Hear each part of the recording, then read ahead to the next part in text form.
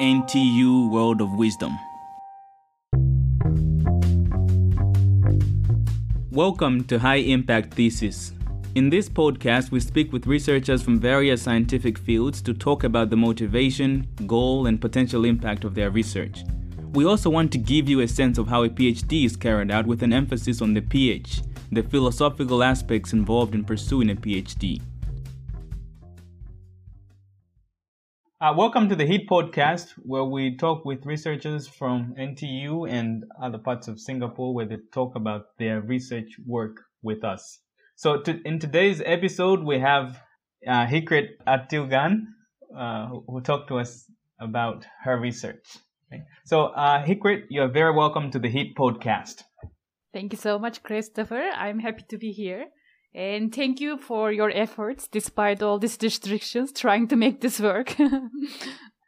So we want this to be a casual conversation where you, being the person that knows the most about this particular topic, can talk to us in a casual way about the work you're doing, its importance for both specifically the way you're tackling it, but also for the whole society, or in a general sense, what will it do for society? So we hope that you will be comfortable to share as much as you can beyond the questions that we are going to have. These questions are supposed to be guiding questions to sort of lead the conversation in some direction, but feel free to share as much info as you can that would allow our listeners to really understand what your research is about. Okay? Okay. I think then maybe I can start first introducing myself. So my name is Hikrit. I am a PhD student under Neuroscience, Psychology, School of Social Sciences at NTU. So this is my third year. And I'm almost done with my projects actually. So I have completed 2 projects and then I am doing the third one. But then all of them are linked to each other, right? So, and we are just trying to kind of answer a question that we have in mind and then looking at from different perspective.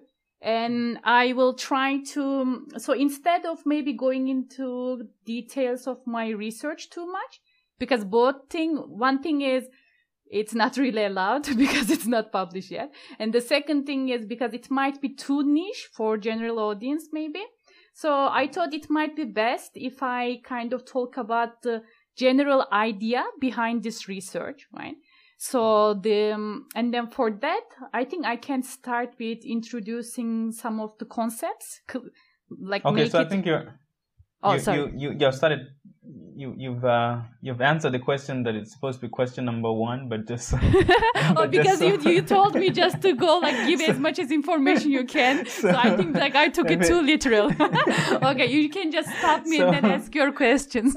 So yes, so we start with just tell us what is your research about in layman terms. In other words, you meet someone on the streets and you only have a few minutes to share with them what your research is about. What do you tell them? Okay.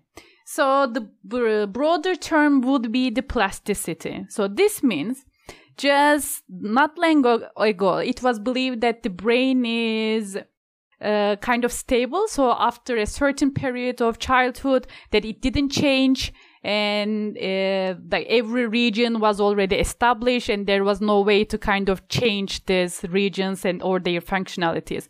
However, so in recent decades, it was discovered that there is this thing called plasticity, meaning that actually the brain can go through this rewiring, restructuring, when there is a need for adaptation. And these needs can be whether there's some kind of brain trauma, right? Some lesions, some problems, some accidents, and then brain has to come up different ways to make up for those lost regions. Or it can be just this sensory loss that people born with it, like blindness, deafness, congenital blindness or deafness, or later in the life that it happens, right?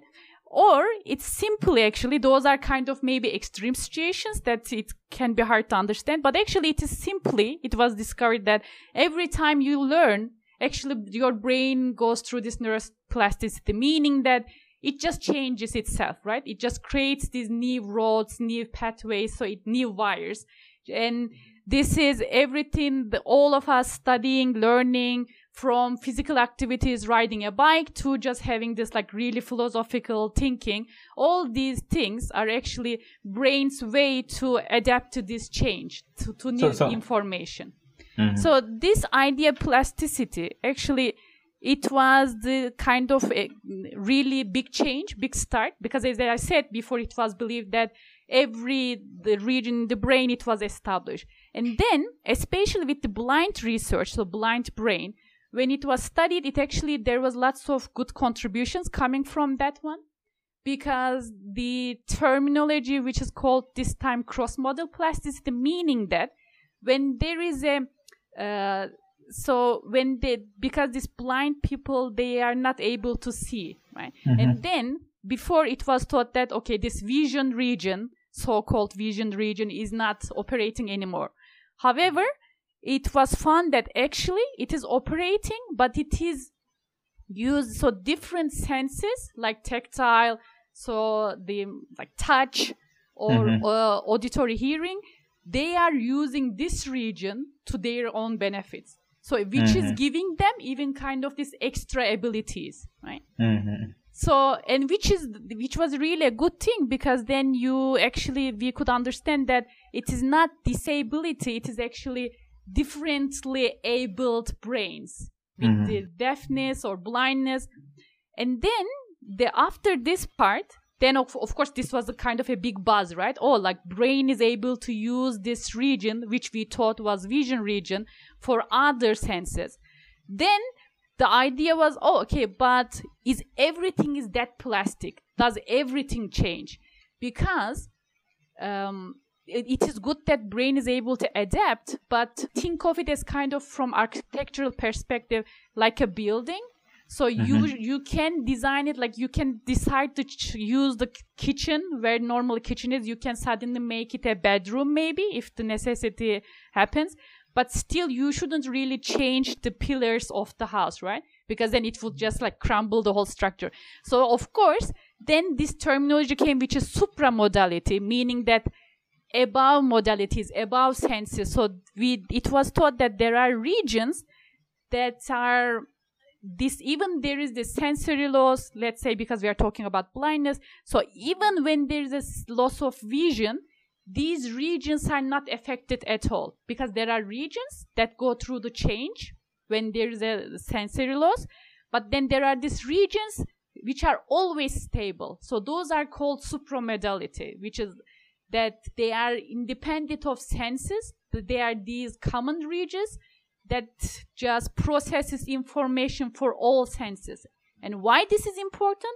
This is very important for us, because actually the kind of biggest question neuroscientists are trying to figure out is how these neuronal mechanisms enable the cognitive functioning, right? So the things that we take for granted, let's say this integration between senses. So when I say an apple, how come you can both hear it and imagine it and even kind of remember the taste of it, right? If I ask you to like remember it. So this sounds maybe easy because you just keep doing it naturally, right? Your brain is able to do it. But if you think about it, it is just such a difficult integration. And we are still not sure, but by studying these kind of different concepts with all these new discoveries, that we are trying to come closer to the understanding that how brain integrates information to come up with this really complicated, advanced cognition. Okay, so on the plasticity part, when it is... I want to understand the physical thing that's what's happening there. Is it that neurons in another part of the brain are any different than neurons in another part of the brain, or is it just the same things? And when you say this neuroplasticity, what physical change, if there is there any actual physical change in the neurons? Okay, very good question. Actually, yes, because I mean it's easier to just kind of gloss over the term. But when you say plasticity, you can have it in various levels, right? It can be in synaptic plasticity, in synaptic level.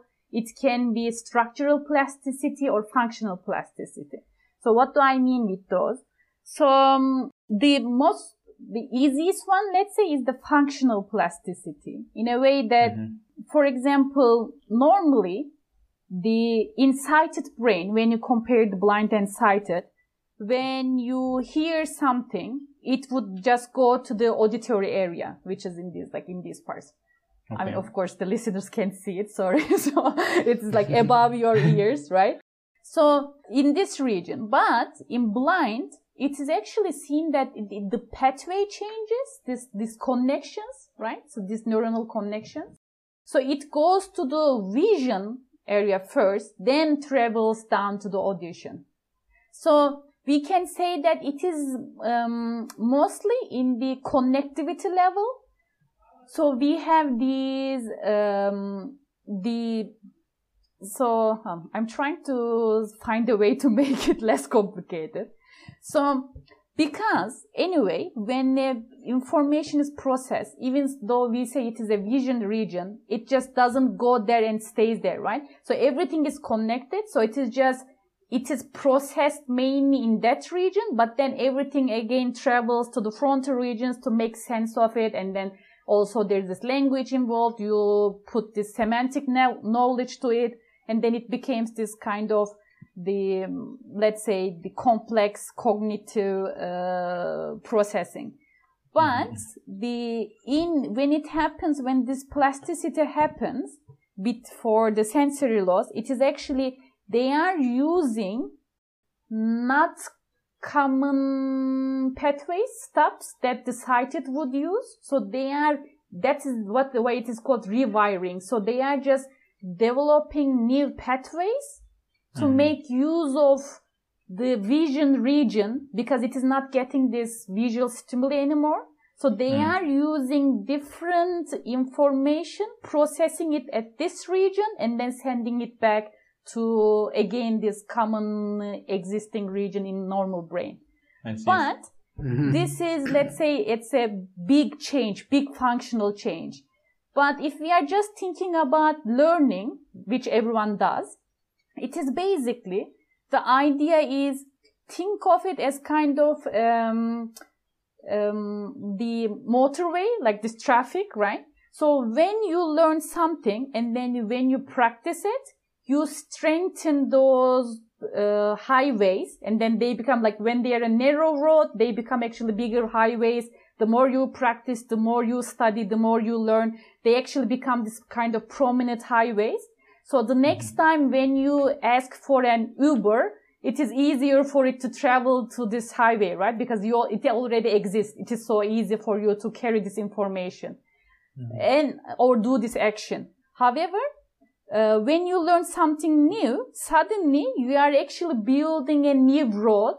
And then if you practice that thought or this action, then you just make these roads stronger, and then it becomes then you kind of new pathway, right?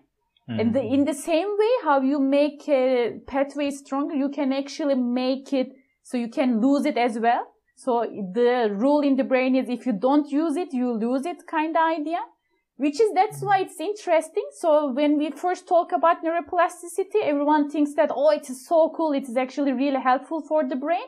But I would say it is kind of neutral, because yes, you can really pick up good habits, you can really learn good things, but actually you can also pick up bad habits as well, right? So this is also. I think I'll ask a bit later on about, in particular, this idea of how we can leverage things that have already been strengthened, as in the strong highways you're talking about, but maybe they are. Can you then reuse that for other things? Very good question. Because it's already trained, right? It's very strong already, so you might as well use it. Perfect question. Actually, that is why the whole idea, so there is this kind of neurotherapies, right? So this is the idea behind it. So interestingly, and this is, of course, these are all findings, but I mean, we are all scientists, right? Maybe like someone will find something else and we will just say, oops, sorry, we were wrong. However, I can say that with the MRI studies, neuroimaging studies, behavioral studies, all these are supported. So they are like strong evidences for all this neuroplasticity, the stuff that I am talking about. And for the findings, the interesting thing is now what is being discussed is, for example, if by, let's say, through dancing, somehow your math abilities can also improve, right? Yeah, I mean, that would be great, right? Exactly. That's so if they are like, if the common principles behind them is the same. For example, that is why with the physical activity, because you are improving these neurons in your, let's say, hippocampus, but then actually it is helping with this dementia kind of idea. So that is why actually it is really important to learn the functionality of a region and its connections. So the idea would be that even that region itself is damaged, you can find other ways to somehow rewire, like maybe it will be a longer road, so it can't really match with the normal function of it, but still it will be compensatory, right? It will be still that enable these people to perform some of those functions by rerouting the cable, let's say. So, or it is not for the disease. It can be that for learning way, for example, with this neurotherapies now, with the ADHD, anxiety, they are actually making this fine-tuned teaching materials for this specific group of children. So they can, if just one way is just too overwhelming for them to make for that region to function, it is too overwhelming for them. They are actually finding different ways to have the brain improve through other means, right? Like we talk, so like kind of by making them dance, actually you are somehow improving their special processing, and then through that maybe also statistics is involved in that actually, because you are keeping statistics of rhythm like you subconsciously, right? So by doing those, you are somehow improving this statistical understanding, this like both spatial coding, and so it will be easier for them to maybe next time when they try to learn math again, they will be already it will be quicker for them to pick up the concepts, and then they will feel much more comfortable and then continue from that part. All right. So I think we'll move away a little bit from there and go a little bit in specifics about what you do. All right. So I think you gave us a good sense of neuroplasticity and why it's important. So we would like to move on now to what you personally do. So how does your research process looks like and on a day-to-day basis? And also what kind of tools you find helpful to carry out your research? Mm-hmm. So with my research, I mean, I talk about kind of general concepts, so it can be kind of easier to describe my research. So I think we are at a good point for that now. So for my research, without being able to go into details, I will say that I am looking at the brain region, which is already kind of discovered, that it is a specific region. So it is, if you think about this graph theory a little bit, or, okay, let's find a better layman term for that. Maybe bus stops. So in this kind of traffic, the kind of these certain stops, which are stronger. So these nodes, these hubs. So there is this kind of region which is thought to have a specific function, but basically I am just trying to determine its functionality by asking clever questions. So by through having different hypotheses, and one of the hypotheses is definitely supramodality for that region for me. So we are assuming that region is not only responsible for that function only in vision, but also in touch and probably for audition as well. Or it is multisensory basically. And then what this means actually, if I rephrase it again, So supramodality would be just so the cross modality is what happens when there is a lack of vision, so how brain changes, and supramodality is what stays same even when there's a loss of vision. So what doesn't get affected, what gets affected, right? So my theory is this region is so important that even when there is no vision, this region still develops despite regardless of vision or any sense, because this is kind of a really common important hub, because everyone uses it, so it needs to be there, right? For that, one of the ways, there is this machine called TMS, transcranial magnetic stimulation. So that TMS machine is actually able to target a specific neuronal regions in the brain, right? Neuronal populations. And we are able to manipulate those neurons' activation. So either excite them more, so just say like, oh, we are having a party, make some noise so we can pick it up more, right? Because it's like so deep in the brain, I need to excite them to be able to see what's going on. Or it is we just make them really silent so they can't really function. This is temporarily, right? So whatever we do, that's why it is invasive. So we are just kind of creating this temporary change in the neuronal population, be it some temporary lesion or excitation.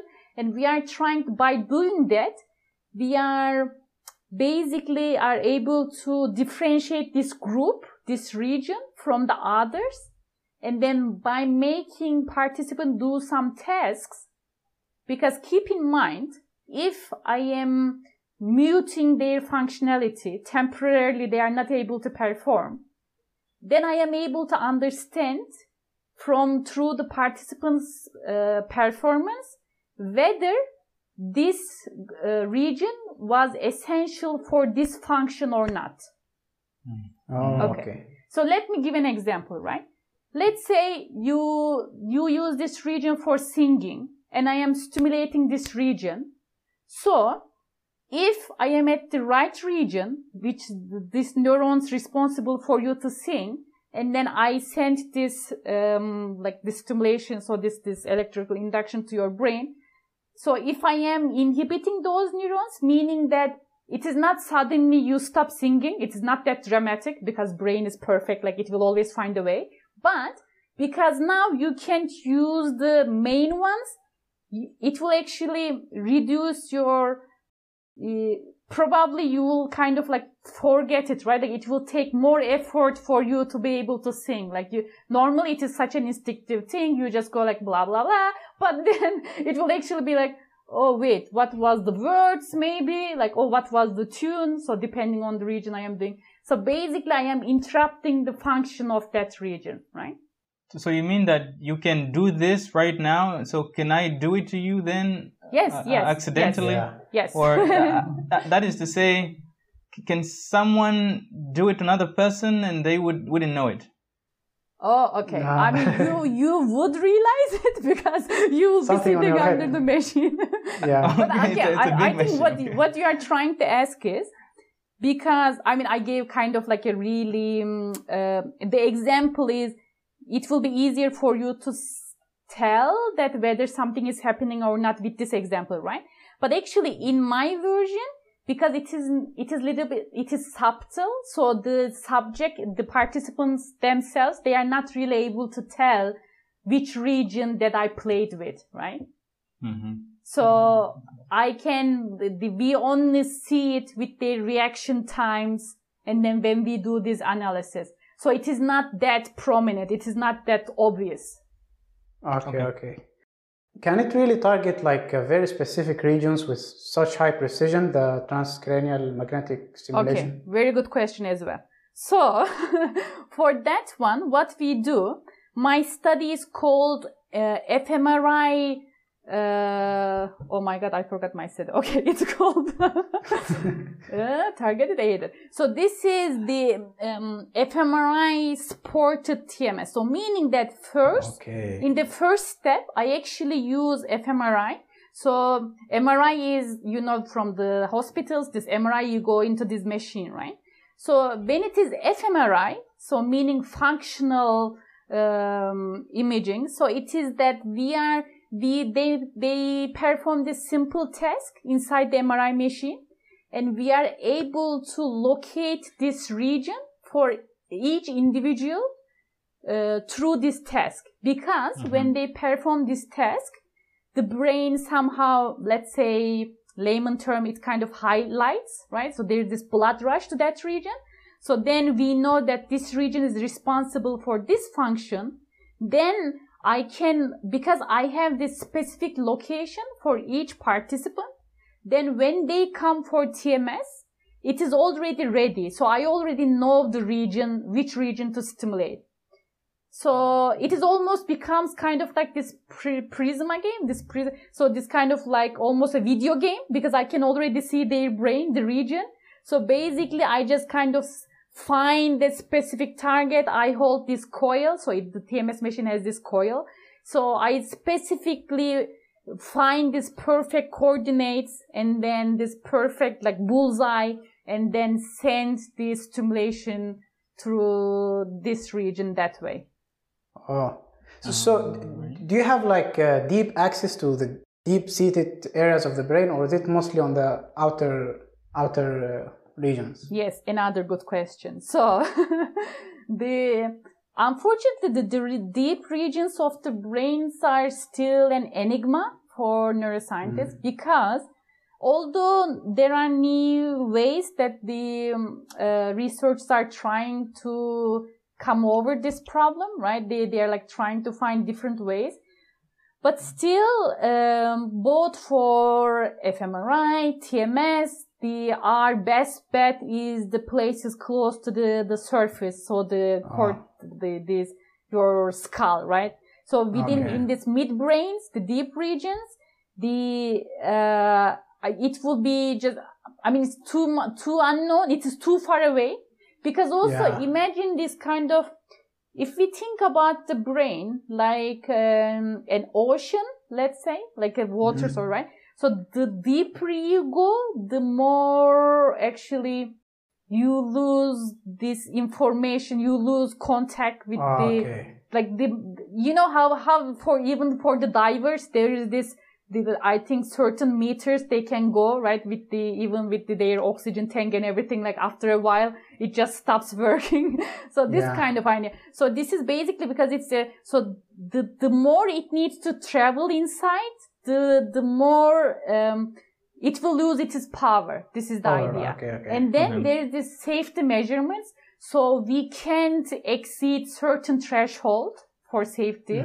So then it is not really able to reach this neuronal population. So the closer it is to the surface, the better we can know its impact, the power, and we can control those, because those are really important. So it is not kind of random. It needs to, even before it comes to this stage of where you want to manipulate this region, there are lots of calculation goes into which kind of protocol is the best, the direction of the induction, all these things. So it is actually very complicated procedures all over, right? So the less you know about the protocol, then you wouldn't know, maybe you are reaching, but because you basically don't know the, let's say, the specifics of the impact you are trying to achieve, right? Because basically you can't really understand the deeper it goes. So whatever you find, you wouldn't be able to make a good causation relationship. It can be correlational, but we are trying to achieve the causation, not the correlation. And so TMS is stands for transcranial magnetic stimulation. And so that is electromagnetic induction. That's how you stimulate the different regions. And I'm wondering whether you can do it using drugs. Is that something that people do? Oh, I mean, you by just targeting a specific region by these drugs, right? Yes, drugs or hormones or whatever, things that can go make the changes, but without you using electromagnetic induction. Honestly, I'm not really aware if that is being done, because I would assume that with the drugs, the problem would be because the blood-brain barrier issue, like the blood that is circulating your body and then it goes to the brain, but actually there are filters and everything. So it needs to be really specific, which you can design, but it will be, and I am not good on those things, but it will be too many things to control with the biological aspects of it, right? Because this time it is actually your body breaking it down to its elements. So I don't know how honestly, if there are drugs, they are trying to come up for Alzheimer and everything. I am assuming they are trying to find some ways. But I would assume the difficulty is just sending the right, the ingredient to the right location. So how can they do that? I am not sure. Because even with the brain, when we talk about these specific regions, blah, blah, but keep in mind, sometimes it is not the region itself, it is the connections it makes, creates the difference. So it might be, so you can target maybe the building, the bus stop, but maybe you need to intercept the traffic that is leading to the building. You see what I mean? So it is not the building itself, but actually you should stop the traffic. So because these things are really not really known, it's still being studied. So I'm not sure if they allow it to be tested on humans yet. Maybe they are trying it with the animals. Okay, that's fine. I'm just wondering what are the main ways to change. So you basically work primarily with fMRI and TMS, right? Together. Okay. But I wonder what advantage would TMS provide over fMRI? Why don't you just use MRI and focus primarily on using MRI for doing your... okay. So why we need to combine these two is basically because they give you different abilities, let's say, right? So because with the MRI and fMRI, we can record, so we can have, let's say with the MRI, have a natural photo of the brain. And then with fMRI, we can kind of get this activation photo, let's say, but you can't, so it is just taking a photo, right? So you can't manipulate the brain. So you can't make brain do something from outside. It is just, you can give them some tasks, but again, it is just, so this is called like imaging, right? So it is just, you just visualize the stuff, but you can't manipulate it. So TMS gives us this ability to play with it, let's say. Manipulate some, so still non-invasive. I'm stressing that one so that my potential participants don't run away. So it is still non-invasive, but yes, it gives us, so you are able to, let's say, directly do something to the brain. So it is not just visualization, just watching it, but this time playing with it a little bit. Yes. So it is non-invasive, or it is non-invasive. So the invasive. By that you simply mean you don't open their brain, but you actually do get in. Yeah, right. Because invasive ways are. Those are like kind of scary pictures, but maybe you have seen it with the monkeys where they put electrodes, right? So they just kind of have these surgeries but then thanks to them, this is how TMS machines are created, or how we have this vast knowledge about the brain is through, it's unfortunate, but that through these animal studies and invasive ways, right? Or in previously, it was actually lesion studies. So let's say somehow someone has some lesion or some accident and then some part of brain is damaged. So whether after they die, they kind of take the brain, dissect it before and then try to see what's going on. So to make some connections. They say, oh, okay, this person was having these symptoms when they were living, and then we look at the brain, this region is missing, so they try to match it. But then the problem with those lesion studies was that because when lesion happens, it is usually not targeted specific region. It just spills over other regions, right? So you can never really be sure if it directly is matching with this specific region or not. But with TMS, what it gives this ability, and because it is non-invasive, because you are not opening the brain, you are not protruding anything to the brain, but also because, like I said, through the protocol we apply, it is, for us at least, like the study I'm doing, it is temporary, right? So it doesn't create these long-term effects. What is protocol that you're talking about? Sorry? When you say protocol, you're talking about... Oh, okay. I am talking about the TMS protocol we are following. And so because the TMS has, depending on, because I can talk about our measurements specifically, so let me try. So depending on, I can say this. So there is this, for example, it's idea about this, like the mechanism, but there's a single pulse, repetitive pulse. So depending on what kind of pulses you send to the brain, you can try to achieve different results. You know how I talked about difference between excitation or inhibition? This is how you can achieve it. So depending on what you choose, how the threshold, the region, the direction of the pulse, the coil you hold, so you can actually create different effects. Okay, so the patterns you make are is the way you communicate with the brain. Yeah, because, for example, I keep saying ours is temporary, right? But actually, TMS right now is being used for depression therapy, for example. And that one is aimed to make it long-lasting. But they have different protocols. And then these subjects, they go through this more still control, but kind of intense version. So they go probably every day, right? So they get this kind of different doses. And then at the end, after a while, after a couple of, I think around 6 to 10 sessions, they are actually, this long-term plasticity happens. So because you keep sending these, you keep, let's say, playing with the same neuronal circuit, so you are actually developing these healthy connections, and then through that, or breaking the bad ones.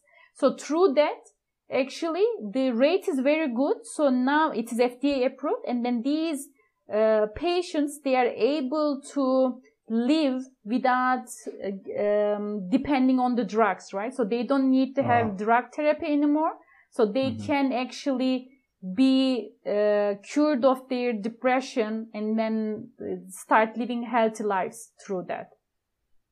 Okay. Right. Or there is also this another one, which is trying to be done for dementia, right? This is also like kind of the biggest obstacle, they say, that waits for 21st century, because through health improvements, actually we are living longer. So probably we are seeing more effects of dementia happening. So now there is this kind of good buzz around it to make it stop, or maybe kind of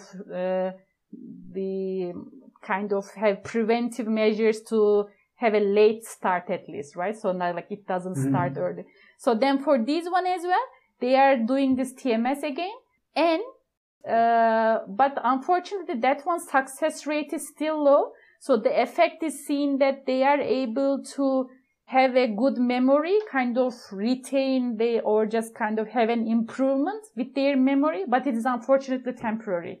So now they are trying to come up with the ways to make it like they do with the depression therapy. They are trying to find maybe a good protocol or good region to stimulate so that the effect can be long lasting. Mhm. Oh, I remember there is also another technique they are developing also for improving neuroplasticity or for different kinds of therapies, including ADHD. That one was neurofeedback, right? You have an idea about that?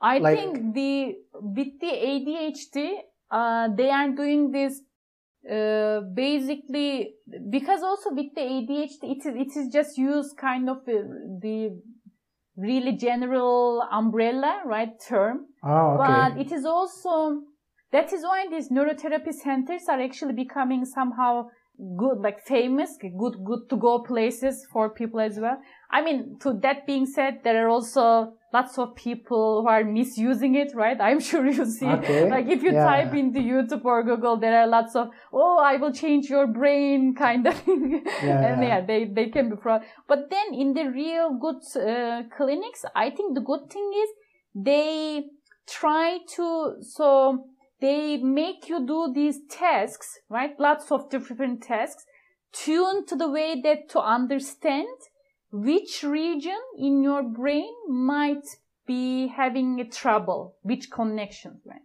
Because Okay. of course, there are, after studying many people, you kind of have a general idea what is the common the regions, common problems. But it can be also, depending on the individual, it can show differences, right? So you can't just say that, especially for something like ADHD, because it involves many regions. So you can't just say, oh, okay, just kind of give same drug to everyone. Actually, maybe the good thing with neuroscience is it is going to the way of more making it specified to the individual's need. So with this version, by making you do these tasks, then if they identify which of the regions in your brain maybe need more practice, and then what kind of strengthening those needs, and then, but they actually combine this both stimulation, but actually making the task action itself as well. And sometimes it doesn't even have to be the TMS, any kind of stimulation.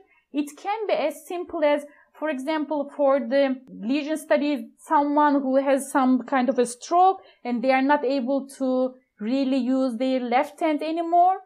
And consciously, of course, this is now easier. You just keep picking up everything with your right hand. So they say simply this kind of physiotherapy more than neurotherapy, but that's actually neurotherapy. They just basically have this lady just kind of control the arm, so they just tie the arm, right? Like they can't use the left arm, the right arm, sorry. So then they have to force their body and then by default their brain to use the left. And then by every day, maybe 15 minutes at the beginning, then half an hour, then 1 hour, by keep using this hand, forcing it, you are telling your brain, you are giving the message that I still need this arm, right? So just don't get comfortable and don't lose the connections. And although I know you are happy you have the right, but don't trust on that only, because I will still use my left arm. So you are basically convincing your brain through your actions. And you are just saying that, okay, please make the right connections, strengthen them, because I will keep using my left one. So this is physical example, but think of it as every kind of, even for abstracting, so learning a new language, doing something new, you are basically just convincing your brain that I will do this or I won't do this anymore. So please just either lose it or just make it stronger. all right. Hikrit, now I think we're going to move on to more speculative arena. That's to say, it might not be directly your line of work, but because you're in this field, we feel you might have an opinion about some concepts and ideas. Okay, so I'm going to ask a few that I think are interesting to think about. One is you said that you have this protocol that you can tell the brain to do some things. How far into the future do you think we would have the ability to say, for example, tell the brain to do physical things like create, so there is a brain, and then you want to talk to the genes to produce some proteins, for example. I suppose right now that's not possible. Is that something that might be possible in the future? Oh. Where you, so you are talking about somehow consciously manipulating, so almost having this kind of conscious control over biological kind of even right. turning on some mutation on and off. Whoa. Right, because okay. if you are... That one is meta. Okay. That's interesting. I mean, I think it's all, it's kind of, first of all, probably it will take kind of a long time, because Ahmet already told me that you will have someone who is going to talk about this brain connectivity and everything.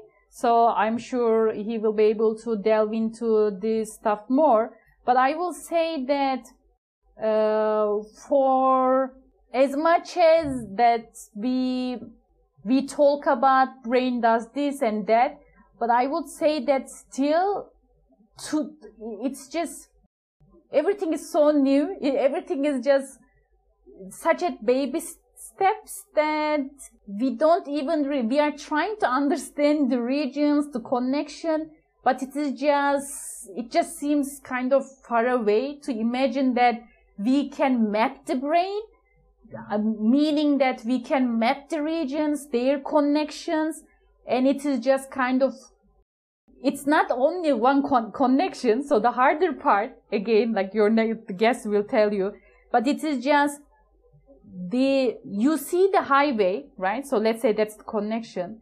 But how do you know if it is going from A to B? So you see it on the highway, right? But don't imagine as cars, like, so you can see the front and back. So it is, you are just seeing something moving maybe. So do you know if it is going from A to B and then coming back? Is it his first run? Does it stop there and doesn't come back? Something else comes back? It is just, you know, like imagine we need to figure out the both A point, B point, their function, their connection, what is traveling in between, what is the first stop, last stop. So it is just so complicated right now.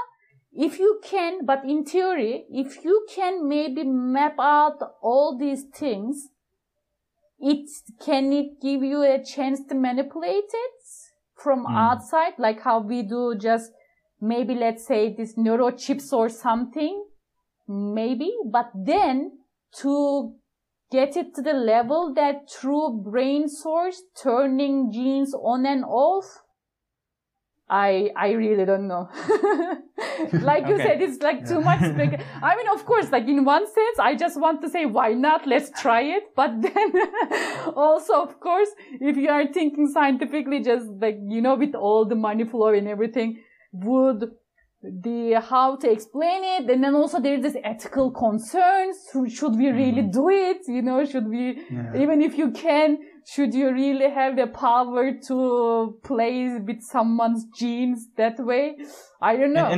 And so currently we have not fully mapped out the brain. Is that right? Yes, there are some regions that we don't know yet, and also specifically, you said that at a certain point, the brain or a region of the brain realizes that there is no more light information that I should be processing, then I can now go on and be used for other things. Yes. So there is a module that currently does that detection, or how does it work? Does it just realize that I haven't done it for a long time, then I should change, or is there a specific region? So when we are born, we have the highest number of these synapses, right? So let's say neurons, the neuronal capacity. So there is this critical period in our childhood. So it is both, again, lots of discussions, nature, nurture, your genetic blueprint. But whatever it is, basically your neurons are, so with the ones, so they go through this kind of synaptic pruning. Imagine it as kind of branch, right? So imagine, So imagine, you know how they make this kind of shape out of this, how you call them? Bushes, right? So yeah, you have this kind of bush, right? And they sometimes make, let's say, rabbit out of it. So imagine this kind of situation. So it is kind of this lots of branches, and then like the bushes. And then so if it gets so it is already, for example, for the vision, it is already pre-programmed to become a, let's say, vision neuron. However, if it doesn't get the information at this critical period, then it says, oh, okay, I am not getting any visual stimuli.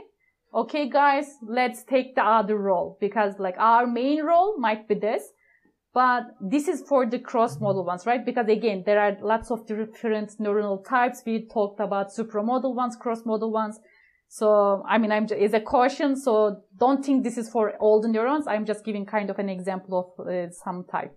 So then after this critical period, so that's why with the blind studies, we have a group called congenital blinds and late blinds. So congenitally blind ones, the changes the brain goes is amazing, right? It is just really profound, really impressive, really interesting. But with the late blind, for example, because after the critical period, which is usually depending on the function, it changes. But let's say around the age 8 to 10, right? So after this period, already the roles are divided. So it is harder for brain to go through the change. It still happens because we keep learning, right? Until we die. So but these big ones, the ones that we called cross-modal, like really big impactful ones, they happen less and less and less. Mm-hmm. So when you compare the congenital blind, late blind, and the sighted ones, you would see that with the late blind, some of the functions, the way the brain works is similar to the sighted, and some of the way is similar to the congenital blind ones. But it is actually really helpful, because then we can see that which regions need this critical period, that you have to give this information to them at this time, and then later in life it is actually not really too helpful, let's say. And then which information is actually can always be developed, like which region functionality can always be changed regardless of the age. So it doesn't have this kind of critical period. Mm-hmm. Okay, so if a child is born and they're left in the dark, let's say for the first 5 years of their life, it means that what is no information? How do they interpret no information? So for example, just be I'm not receiving light, that's it? Or let's say blindfolded, right? Because even there's no, okay, maybe pitch black kind of chamber might work, but still they can maybe see shades or something. So I'm just gonna imagine that you blindfolded them, right? Like you're an awful person, you put them in somewhere, blindfolded them for 5 years. So still 5 years, even after that it can develop. But I would say even with even you don't even need the child example. What we can say, for some people, they are congenitally blind, but actually it was not due to anything wrong with their brain, right? It is just with the hardware. So let's say some of their neurons between eye tract and these things, it was damaged. Okay. So this cable. And then through the medical advancement, actually it happens with the cataract patients mostly. So in these childs who are born in these undeveloped countries, because they can't get any medical treatment. So actually by their babies to, let's say, until 15 years old, they live in this darkness. But actually it is a really simple procedure now, right? So they can even do it like in 10 minutes. So then when they look at these people who can regain their sight, this is what is interesting. You know how I told you that neuroplasticity is actually can be both good and bad. Interesting thing is, it was found until, this is actually my master's study as well, that I looked at the structural functional changes. And then this was really interesting, because before it was not known how big the change this blind brain goes. the people thought when your eyes suddenly open, you will be the happiest person in the world, right? Oh, I can see, like, perfect, everything is fine. But actually, these patients who regained their sight, it was really high number, like 70. I don't want to give too much numbers, like not to be statistically wrong. But then it was interesting that these patients, they actually suffered from depression after they regained their sight, which was baffling. Because why suddenly they are unhappy? And then most of them, there are even anecdotes that why, even though they can see now, they choose to wear blindfolds, to go back to that state. And then it was baffling why this is happening. Which is why, after understanding this brain changes, as if, how the baby is newly born, we try to not to subject them to the too much light, too much noise, because it is overwhelming. So the same idea. So you have to, the scientists realize that because it is such a big change, and then now brain having this new information, you have to ease the brain into it, right? So you can't suddenly open their eyes and say, okay, now see, right? Now let there be light and then be happy. So you can't do that. So you have that is why there is also this neurotherapy we talked about. Actually, now when a patient has the sight recovery operation, they make them go through this little doses of seeing in a day, right? They start maybe 1 minute at the beginning, then 5 minutes, 10 minutes every day until the brain has enough time to rewire itself. And it can do. And then what is seen is, this is also still a really new research, but then it is seen that because now it is just plasticity, right? So it already went through the plasticity, through blindness. Now we are just reversing it, this kind of reverse plasticity. And interestingly, again, depending on the period, how long they were blind, this critical period, blah, blah, blah. But some of these plasticities are totally reversed. So they become as if they were never blind, some of the function, the same with the sighted. But for some changes, some plasticities, they are not reversible, which is really interesting as well, right? So all these things give us this information of the nature of this region, this neuronal population, how they react to the change, which ones are reversible, which ones are not. So then you can actually develop programs, neurochips, whatever you want to do with that information, you can do an informed design, right? So it wouldn't be random. Yes. So I think last question, very general, is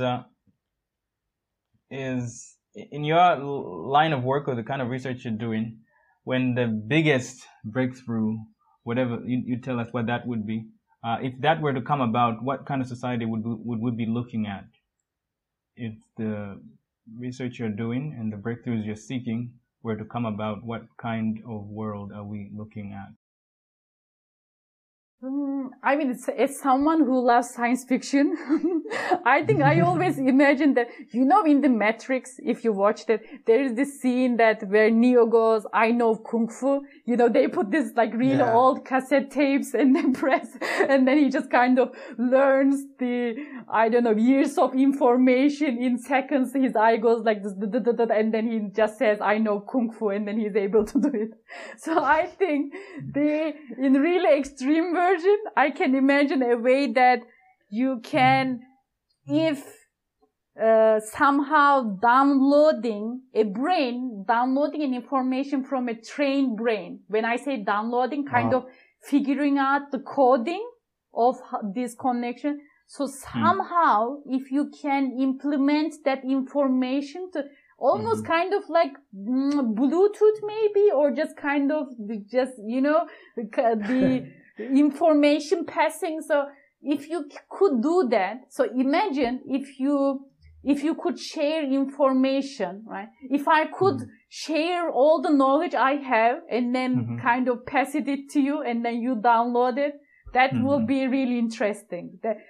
Would it create I mean, of course, I'm just talking about extreme, right? There are lots of things in play that it would make it not possible. But then it will be interesting, actually, would it create that when everyone has this almost common knowledge and then you build on it, or it is just too much knowledge, it actually makes your brain crash down. I don't know what's going to happen with that. But although, I mean, I'm saying it's science fiction, but actually it is somehow being tried. For example, with the mice, it was interesting. So there was this study. They put this mother mouse, right? And then she goes along this maze, and then they gave her the electric shock at some points, right? So when she makes a maybe wrong turn, something, and then she's shocked at that gate, but that gate is safe, and then she knows how to go out. So then they dissect her brain, like take all this, like kind of look at the region and everything, this coding, and then they put this information to her baby, right? So the new mouse. So they put this mouse to this maze, which this mouse has never been into this maze before. But then it was able to find the exit without going through this like shocking part, right? So it behaved as if it knows the route and the places where they give it a shock. Okay. So, I mean, I need to refresh my memory on the specifics on that one, but I think then it didn't really live long. It was just kind of so that's why it can't really be tried on humans yet. But it's still interesting that they were able to transfer this memory. I see. Very interesting. I mean, because ultimately that's what we're doing as a society, right? Passing information to one another, whether it is schools, whether through school, whether through church, through religion. It's like a section of society passing information in a section of society. So if that could be done faster, then I think it'll be pleasant. Exactly. But then we should maybe keep in mind that I totally agree. That's really interesting. That, like we talked about actually with the plasticity, that there are already these blueprints, that genetic blueprints we get from our parents, or even like you said, our parents being that the society, nature, nurture. But what would be interesting to think about is actually, because there is this accumulation of knowledge, and then also it is just the experience. Sometimes, I mean, time is a really good teacher as well. So I'm just thinking that when we talk about, because again, keep in mind that the question is this neuronal processes, how they transfer into this cognition. But maybe we are thinking about cognition as raw information, salt information, but it is maybe just, it is probably combination of everything, right? It is the time, your age, even your biological factors, your hormones.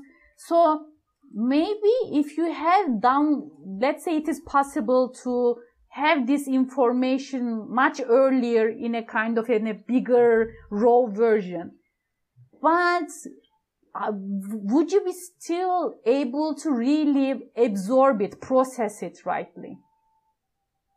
Do you see what I'm trying to say? Maybe, I mean, it is just probably, it is just it is the right age, right hormone, right experiences we need to go through to really make that connection click for this cognition, right? So maybe if it is a kind of in a big package way, it will be just salt information, but it wouldn't have this correct episode. So it will be more like a computer, but without this human touch to it. Let's wait and see. Let's see what happens when it happens. Speaking of blindness and neuroplasticity, I just remember that I've seen before that some blind people are able to, like, they have a very impressive ability to use echolocation to navigate their environment. They make some clicking sounds and they can recognize, okay, there's a door, there's a tree, there's a car. It's really impressive. So yeah. Yeah, definitely. That's why there are these devices to make it easier for people who have sensory loss to transfer this information, right? So kind of to train their brain, like you said, through echolocation or through touch. And once actually there's, I think it's Ahmedi's paper, so there are really nice studies which are showing that once you train these individuals, let's say blind person with these sounds, they are actually, they perform the same way with the sighted. So they are so good as if like not being able to see doesn't make any problem with their navigation. But it is not that they are so good that they are at par with the sighted. Actually, for some of the functions, they get even better. For example, one of them is understanding the fast speech. So with the blind individuals, they are actually able to, so while sighted can't understand this speech after certain speed, but with the blind, they can actually still decipher this fast speech, right? So they get better at it. So the same thing, for example, whether be it through braille reading or it is something that their brain just develops after going through the sensory loss, they also get better with this touch discrimination as well. That's why they use that touch. Exactly. I don't know what's the language. What's the name? The braille reading, right? Braille reading. Yes. Okay. So I guess this was my last question, but I'm wondering whether it is, the fact that they have this brain region that was initially being used for light and now is being used for some other task. Now they are better at some other task because they're better at some other task because some brain region has been released, right? But you and me as people, we have different amounts of things to do, so to say, right? Like, so does that mean that different individuals would have different I don't know if the word is amount of their brain used, because it looks like every brain is assigned a task and all of us have different lives. So do some people who do less have the capacity to do okay. Like more? I see. So it's almost, you are thinking some kind of, if there's this, from computer terminology, if I'm right, so it kind of, if there's this CPU devoted to one thing, and then if you have this capacity, if you wouldn't be able to do more, and if you already have something less, so it gives you this kind of more freedom to maybe do other stuff. Right. Is that your question? To be very, very good at some other tasks because you're doing, so to say, less. So for blind people, we know exactly what that is being dedicated, where that is coming from. Okay, they're not processing light anymore, so then they use it to get better at some other thing. But for every day, we also have different tasks that are tasking in different ways. So then, can we use then those leftovers? There are theories definitely talking about this, how one sense can interfere with the others. And for example, that is why vision is thought to be dominant sense, right? Because we are so vision focused. Like, from the moment you open your eyes, like you wake up, you just keep using it. Rather, whatever you do, even when you touch something, it is still there. When you listen to something, it's still there. So for the sighted people, vision would be the dominant sense, and then which is sometimes why it can interfere, because the theory is that one of the theories that they say that there is the race of senses, so they just try to be the one, like they are trying to take the attention away from the other, like they are like, no, I will process this, you don't interfere, but the other one is saying like, no, I want to process it as well. So imagine it's something like this. So which is why to heighten your experiences, how the last years this eating in the dark became famous, right? So because the idea is that because you are not using your vision anymore, now this spoiled dominant vision is not to be able to do anything, then the other senses can use their full capacity. So that's why maybe you are paying more attention to smell, to think that you eat. So suddenly you are thinking that the food tastes much better. But it is actually just because basically you are able to put your full focus to that sense instead of vision getting interfered with it. Does that make sense? So yeah. I think that's the direction I want to do. So on that sense, probably this is actually a good question. We can make it more generalized. That is why probably one of the reasons that, how people go, we need to unplug. I mean, this is the one of the things for your brain to reduce stress a little bit. I would say that just especially now we are with the phones, the computers, everything. We are always giving some kind of input to our brain, right? All the time. So we are actually somehow it is just always we are not giving our senses time to relax, especially the vision. So that is why I think it became more and more people are looking for some kind of relaxation, right? Be it some religious ritual, be it some kind of meditation, or basically just going into the mountain. But basically, what we are all trying to do is just have this sense of calm. And this is what is sleeping. So giving time to your brain to process and then calm down and then put the right things into place. But because we are so bad at it, we are not even careful with our sleep. And then at the sleep, it already has lots of things to do. So sometimes it can't do the additional stuff. So you really need to time just unplug, even kind of maybe probably close your eyes. Sometimes just listen to the nature. Don't do anything. So I think the next big thing will be just, let's today not do anything and then just relax. And then for our mental health, it will be this kind of situation. All right. So yeah, I think we spoke quite a bit about your research and your academic life in general. So now I would like to move to something beyond that, which is what you personally like to do in your free time. Like, what are some interests that you have beyond the research and neuroscience and so on? So what do you like? What kind of activities you like to engage in your free time? Okay, so I mean, I do lots of stuff, and probably I don't do any of them fully, right? So with those things, I am kind of, I don't know, like I have this, they say monkey hunger in Turkish. I don't know, probably it doesn't translate to the English, but basically just being fascinated with everything, but not doing anything fully. So one of them is I really like learning different languages, right?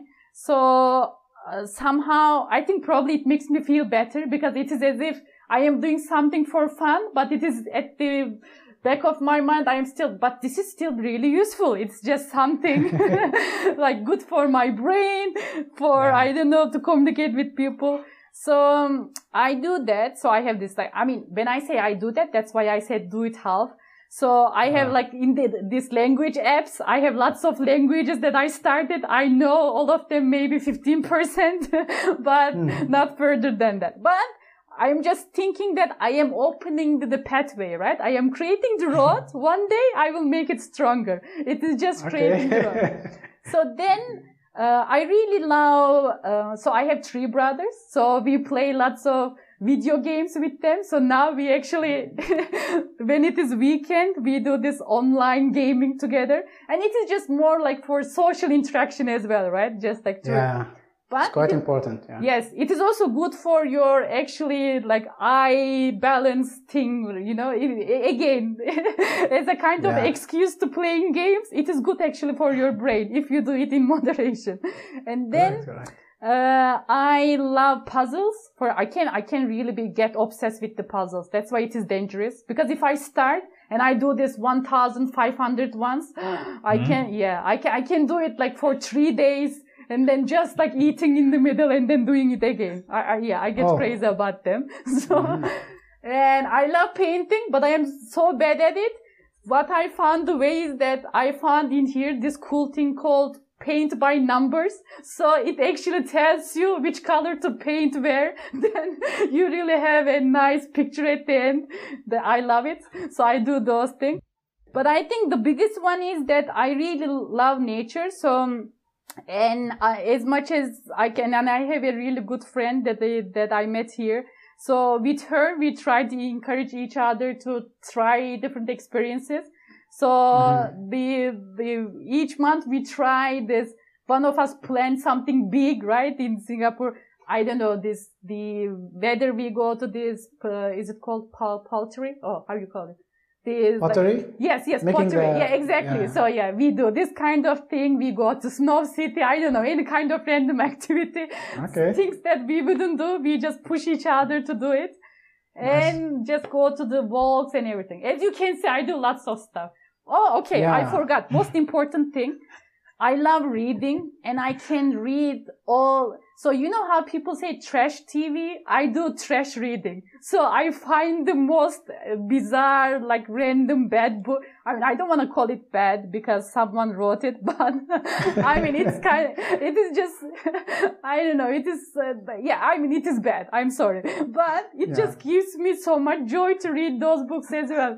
So under a tree in the park in Singapore, you can see me reading some random bad book and laughing about it. You have a wide range of activities, I can see.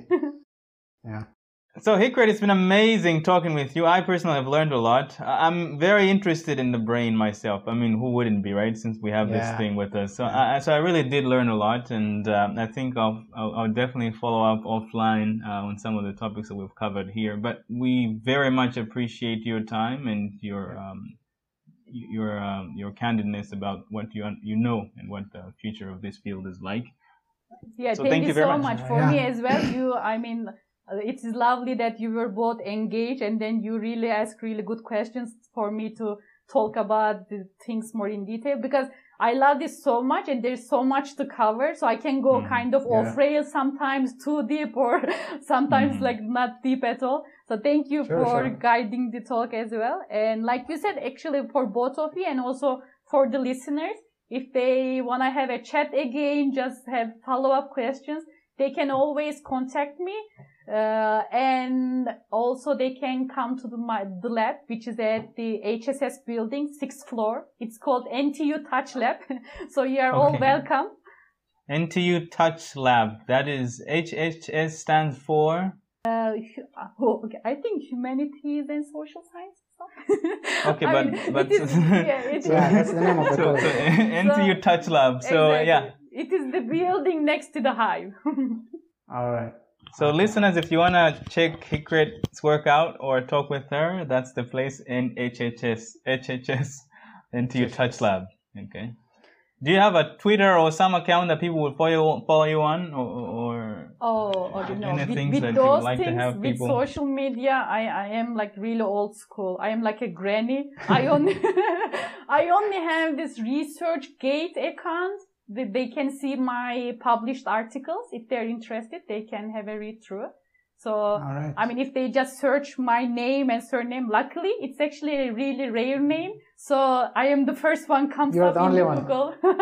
Yay, for now, I am the only one. So, if they just search my name and surname and then put it in the ResearchGate, I should be the first one coming up.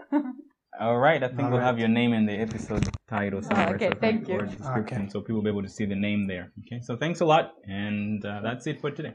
Thank you. Bye-bye. Bye. Bye-bye.